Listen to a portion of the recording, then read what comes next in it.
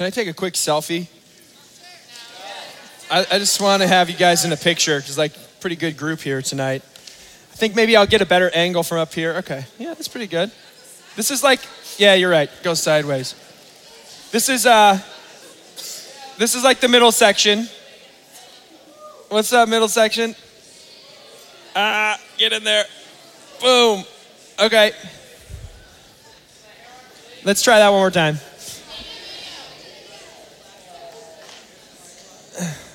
Stop giving me advice, okay? All right, this side. One more.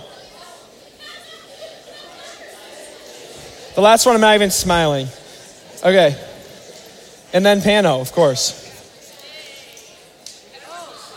I cannot keep the arrow. I can never do this right. Slow down. Okay, camera.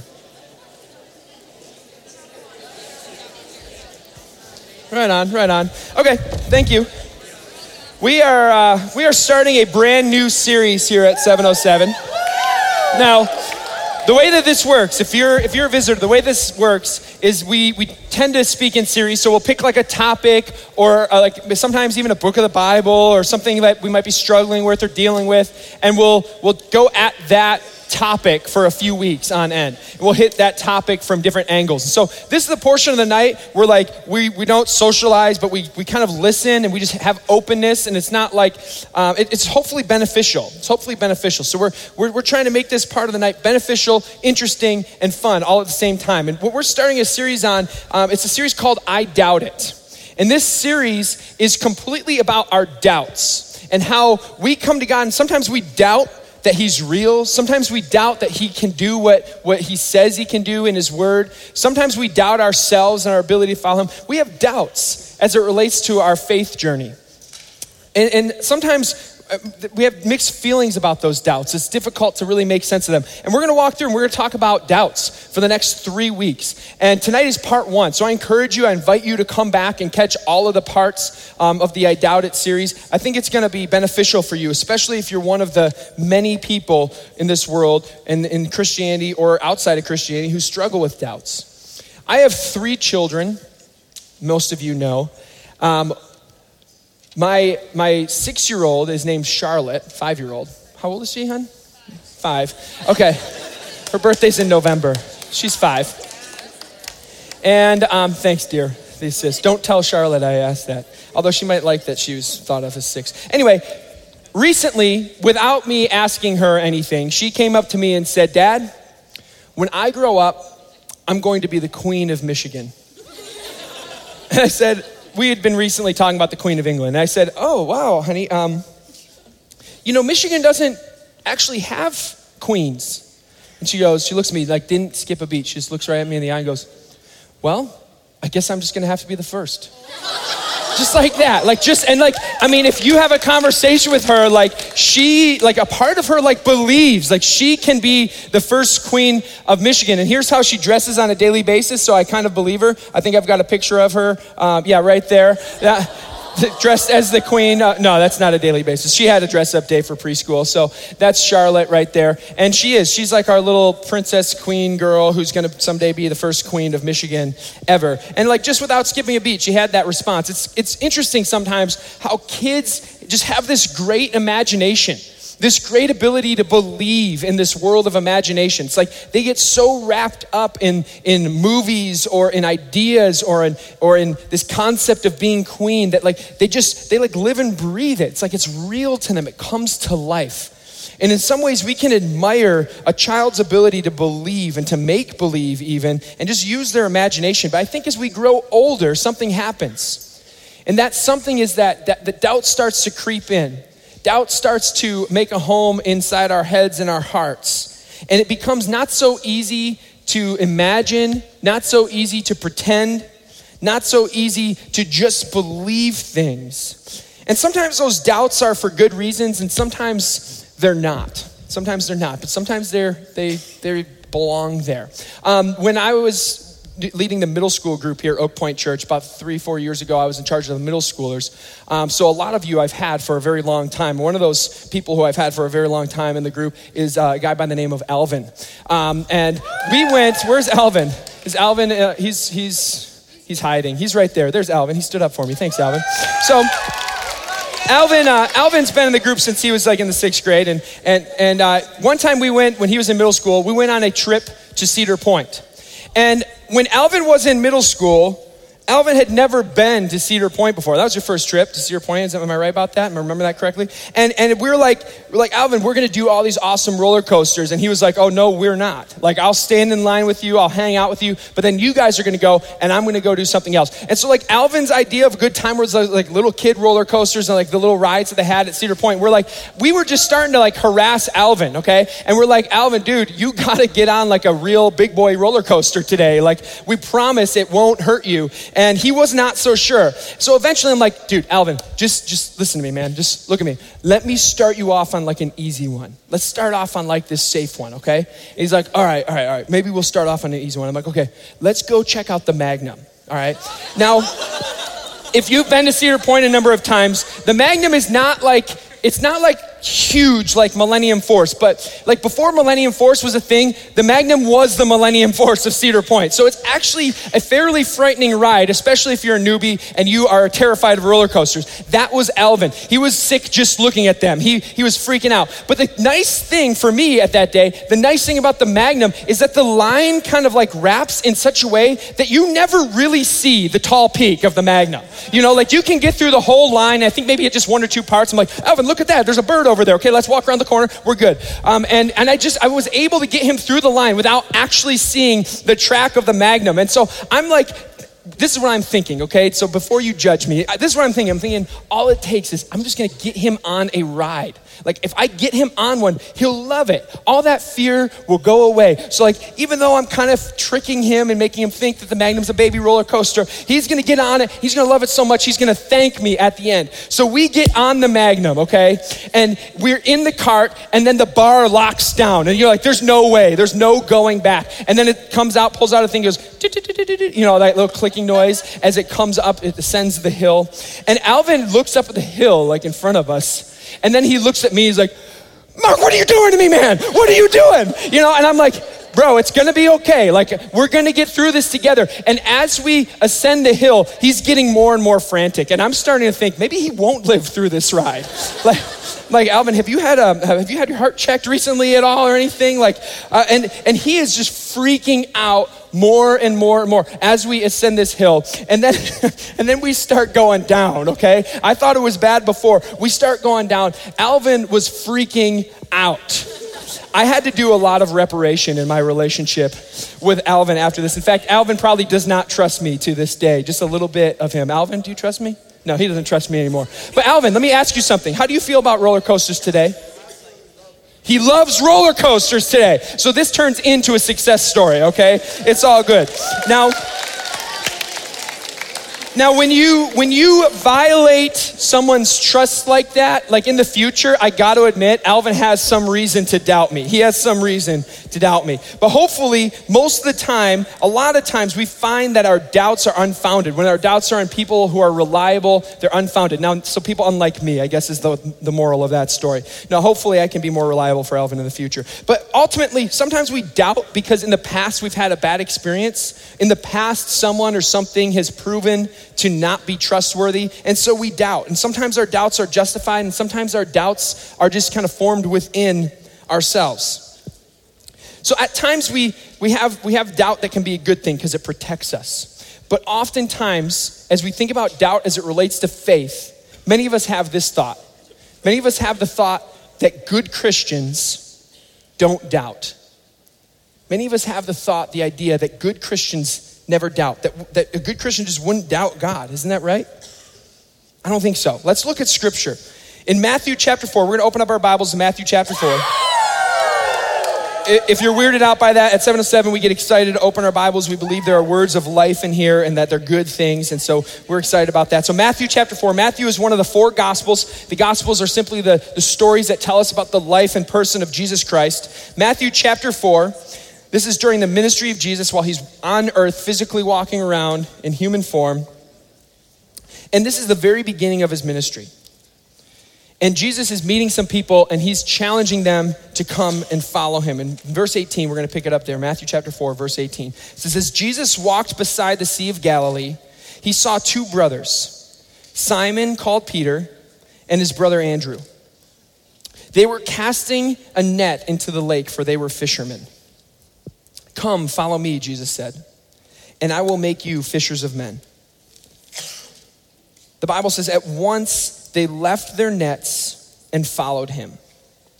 Going on from there, he saw two other brothers, James, son of Zebedee, and his brother John. They were in a boat with their father Zebedee preparing their nets. Jesus called them, and immediately they left the boat and their father and followed him. So when we read this passage, give me your eyes. When we read this passage in scripture, we think to ourselves, look at the faith of these people, that Jesus could walk up to them, kind of, and when we pull this out of context, like there probably were some interactions that Jesus had before. We have another account of this story where he teaches and they hear him teach first. We look over in John and we see that he's probably met these guys before. But Jesus, nevertheless, he walks up to them and sort of out of nowhere goes, hey guys, follow me. And this whole thing of them dropping the nets is kind of symbolic. They're in a family business and they don't go back to fishing for at least 3 years. And then after that, it doesn't become their career again. And so they're like with their dad and they drop their nets and they leave their family business and they move on and they just follow Jesus. Just it almost seems like on a whim.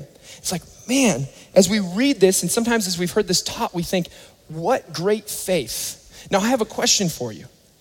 Is there reason to think as we read this that, man, these disciples had great faith? They did have great faith. But is there reason for us to think they had no doubts in their mind? They have no doubts in their heart. As I read this, I see great faith. But you know what else I see? I see a lot of potential for doubt. I bet they dropped those nets a little bit apprehensively. I bet a part of them was saying, what am I doing? What am I thinking? Why am I leaving this family business? I have a stable life.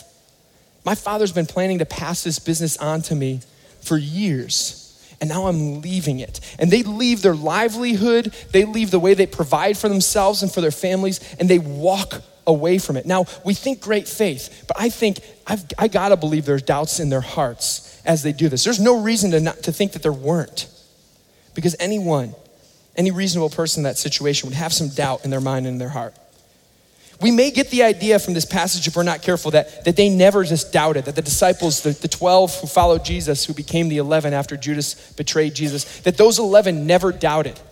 But scripture shows us that is simply not the case. If we fast forward, so this is the beginning of the call, 3 years later, Jesus gets arrested, he has a false trial, and then he's put to death on a cross. And as he's put to death on the cross, his disciples scatter. Once he gets arrested, they scatter, they run, they hide, and they're afraid, and they're fearing. They're like, this is not going according to plan. All the while, Jesus had been telling them exactly what the plan was going to be. He told them that he would be put to death. He told them that in 3 days that he would rise again. But as it unfolds, they say, this is not going according to plan. And they run and they hide and they scatter. What they did was some of them went back to fishing for a time. But then the women in the ministry, the women who were following Jesus, they went to the tomb on Sunday morning and they found an empty tomb, right? And when they went back to the 11 who were gathered together in an upper room, they told them, we found an empty tomb. Angels appeared to us and told us that Jesus has raised up from the dead. That's what they report back to the group. And they were all like, awesome, yes, we knew it, right? No. In Luke chapter 24, verse 11, it says this after they report that Jesus has been raised from the dead. It says, but they did not believe the women because their words seemed like nonsense. So Jesus, his 11 remaining apostles, the disciples who were following him around, who had heard the plan, who Jesus told I will be killed and then I will raise again in 3 days. Those same guys doubted. They doubted to the point where someone reported the good news that Jesus had risen from the dead, and they said, yeah, you're talking crazy. Yeah, that's what you would love to believe, but that doesn't just happen. And they doubted. They doubted that testimony. They doubted those words. Later, Jesus appeared to a couple of the followers, and they come back and they report, we just saw Jesus.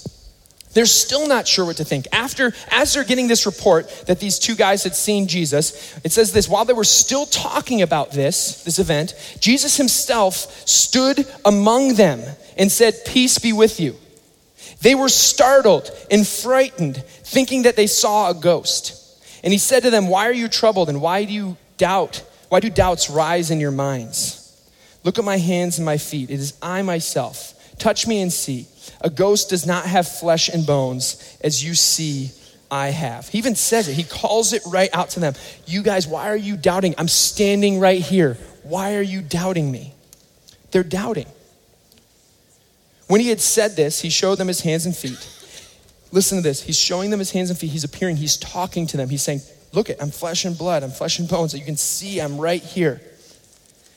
And while they still did not believe it, because of joy and amazement, he asked them, do you have anything to eat? To prove it to them, he had to take a broiled fish and eat it in their presence.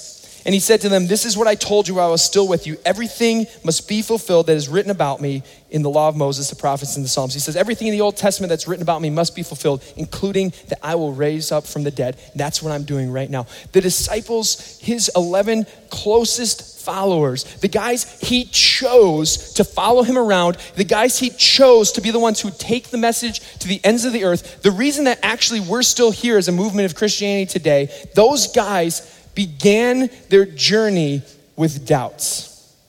They had doubts. And oftentimes, us in this room, by the way, 70% of students within the church struggle with doubts, according to surveys, 70%. So you are not alone. If you're sitting here going, yeah, I doubt sometimes, you're not alone. And doubt is not a bad word in this ministry. Doubt is not something that you're not allowed to say here. You can express your doubts freely, and we don't say, oh boy, wow, you don't fully believe? What's wrong with you that you would doubt? No, we embrace that and we journey together through our doubts. Doubt is part of the process. 70% of us are wrestling with doubts. Those are the ones who come here regularly. And so if you're a new person here, like it's even probably a higher percentage. And we're totally comfortable with that. Because what we see is that there's several things about doubts that we need to understand as we come out of this passage. These men, these people Jesus chose to follow him and then spread the truth around the world, they struggled with doubts, just like most of us here in this room. Few thoughts that I have for you, I want to leave you about doubts. First of all, having doubts is a prerequisite to following Jesus. Having doubts is a prerequisite, it's a hard word to say, to being a follower. And if you want to be a follower of Jesus, basically you're going to start with doubts. Now you don't have to, saying prerequisite is probably a little bit of an overstatement, but that's the reality, is that all of Jesus' followers that we see here, they all struggle with doubts. And Jesus tends to pick people, and it doesn't matter if they have doubts or not. In fact, they almost always do have doubts. And we see that from his top 11 followers, they had doubts. And so if you're here and you're struggling with doubts, you're in good company. Because guys like Peter, guys like James, guys like John, these guys struggled with doubts. They struggle with doubts. Now, apparently the women, they were much stronger. They saw, they believed. The men, the 11 followers, they had much harder time. Once again, basketball proved it. This proves it. Women are better. We love you guys. But for the rest of us dudes, we are struggling. Now, again, I don't even want to give that impression, though, actually. I don't want to give that impression that no doubt is better than doubt, because that's not actually true either. Second thing, so first of all, having doubts is a prerequisite to being a follower. Second, having doubts is not the opposite of having faith. Having doubts is not the opposite of having faith. We saw in that story at the beginning where Jesus says, hey, come follow me. Come follow me. And they did what? They followed him. They dropped their livelihood and they followed Jesus. They were obedient. I believe that they did that with doubts in their hearts and mind. I believe that they did that while still doubting. They were struggling with doubts as they took those steps. But we can see they also had great faith. They believed despite their doubts. I've been trying to teach Charlotte how to ride her bike these last couple weeks, okay? And she, two-wheeler style, like she has been doing the whole training wheels thing for quite some time. And she like she can get really afraid of things and freak out and kind of clam up. And so like we're going and she falls, and like her greatest fear in her entire life is seeing any amount of blood from herself. Like as soon as that happens, it's over. And so like we were riding and she like kind of slowed down and then stopped. And what happens when you stop, you kind of tip over, right? So she slowly tipped over. She put her hand down on the cement, fell. It was real light. It was real minor. And she looks at her hand and just does like a little scrape, so that like loose skin, you know, that looks like. And she looked down at it and she goes, ah! You know, screams. And she's super into Moana right now. So I'm like, Charlotte, repeat after me. I am Charlotte of Northville, Michigan. I will ride my bike and I will succeed. You know, something like that. And it wasn't working. But what I was trying to teach her was, hey, being courageous, being brave is not the opposite of being afraid. You're brave and you're courageous when you do something while you're afraid.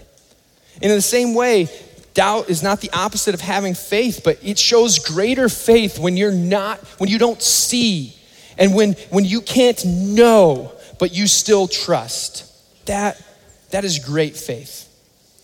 And third big thought I want to leave you with is that Jesus invites you to follow him despite your doubt. Jesus invites you to follow him despite your doubt. You might be sitting in this place tonight and be like, I don't even know the first thing about the Bible. I don't know that much about God. I don't know if this is trustworthy. But Jesus invites you to follow him despite your doubt. When he started out, all of his followers doubted him. He was unproven. None of them knew for sure. None of them knew. And again, 70% of youth who regularly attend church wrestle with doubts, and that's okay.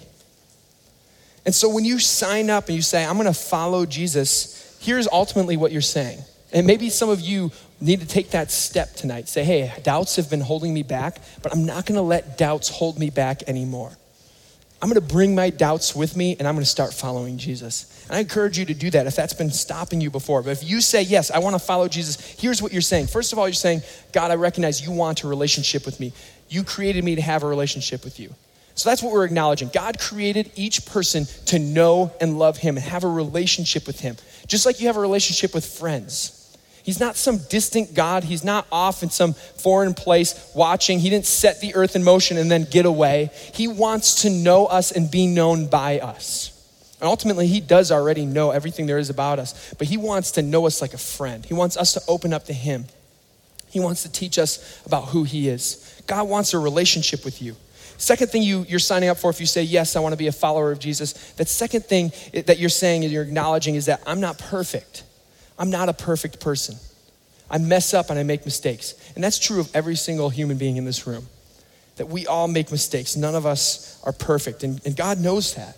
And we just need to acknowledge that before him. And all that means is we cannot save ourselves. God's perfect, we're imperfect. We cannot bridge that gap ourselves. There's this gulf between us and him because of our imperfection, because we've chosen to go our own way.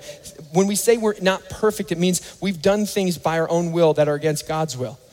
And we've all done those things. We all try to make our own way. We all think we can handle it ourselves, but ultimately God has the best plan. So God wants a relationship with us, but we're not perfect, so we need a solution to that puzzle. Jesus lived the perfect life and died for us. That's the solution. That's the third thing we're acknowledging if we say I'm going to be a follower of Jesus. That Jesus came, he lived the perfect life, and after he lived the perfect life, he died a death that he did not deserve and traded places with us. He said, I'll take my perfect life, I'll take the perfect reward that I've earned, and I'll give it to you even though you have not earned it. And the punishment that you deserve for being imperfect, for going your own way and separating yourself from God, I will take that punishment on myself. And he trades places with us and takes our penalty and gives us his reward. And the last thing, because it's not just enough to know and recognize that those things are true. The last thing is you just say yes. You just receive the free gift that he's offering out to you. If someone offers you a gift for your birthday, you don't have to do anything to earn it. You just receive the gift. That's what he's offering to you. He's offering you a gift of eternal life and a relationship with God that can start now and go on forever. And it's free, 100% free, because he did all of the work. When we say, no, God, let me work for it, it's insulting because he came and he took on the penalty and he did all the work for us. He doesn't want us to try and earn it again. So God wants a relationship with us. We're not perfect, But Jesus was perfect, and he traded places with us, and he offers us a gift that we just need to take, that we just need to receive. That's what it means to follow Jesus. And we can do all those things. We can acknowledge all those things, and we can bring our doubts and our uncertainties along with us. And if that's you tonight, if you're thinking, okay, I'm not gonna let doubts hold me back anymore. I'm not gonna let anything hold me back anymore. I'm not gonna let my sin hold me back anymore. I'm not gonna let my self-doubt hold me back anymore. I'm gonna step into this. I'm not gonna say I need to earn it myself anymore. I'm gonna receive this. I'm gonna receive this gift, and I'm gonna start following Jesus. If that's you tonight and you want to receive that free gift that Jesus offers to you, I'm just gonna offer a prayer. You can borrow my words because the words are important. It's the condition of your heart that matters. And if that's not where you're at, that's fine. We wanna journey along with you too. We wanna meet you right where you are. We want to talk a little bit more about how this plays out for you. But if you do want to accept that right now and receive that gift, I just encourage every person in the room to bow their head, close their eyes. If you've already received this gift, you can pray for those who haven't. Just pray that God would open up their hearts and their minds, that would understand the decision that they're making. If that's you tonight, I just encourage you to borrow my words silently. You say these words in your heart. Again, it's the condition of your heart that's most important. Just say, Jesus, I acknowledge that you created me for a relationship with you. And Jesus, I've gone my own way. I'm not perfect. I've made mistakes. I've ignored you and your calling. I've ignored what you have planned for me. Lord, I've gone my own way. I've made mistakes. I'm not perfect. But Jesus, you came and lived the perfect life. Jesus, you died a death that you did not deserve. And Jesus, you offered to trade places with me, to take on my imperfection and to give to me as a gift your perfection. And tonight, Jesus, May 10th, 2017, I received tonight that gift that you're offering to me, that free gift. I accept that gift, Jesus, that you offered to me. And I invite you into my heart. I invite you into my life. I ask you to lead me. Help me to follow you.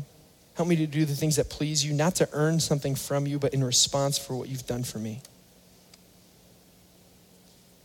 Thank you, Jesus. Amen. We're gonna sing one more song together. I'm gonna come up and give some final instructions before we finish out our night. This song just talks about how Jesus is enough. We don't have to know everything. We don't have to have all the answers. But Jesus is enough for each one of us. Let's sing this song together.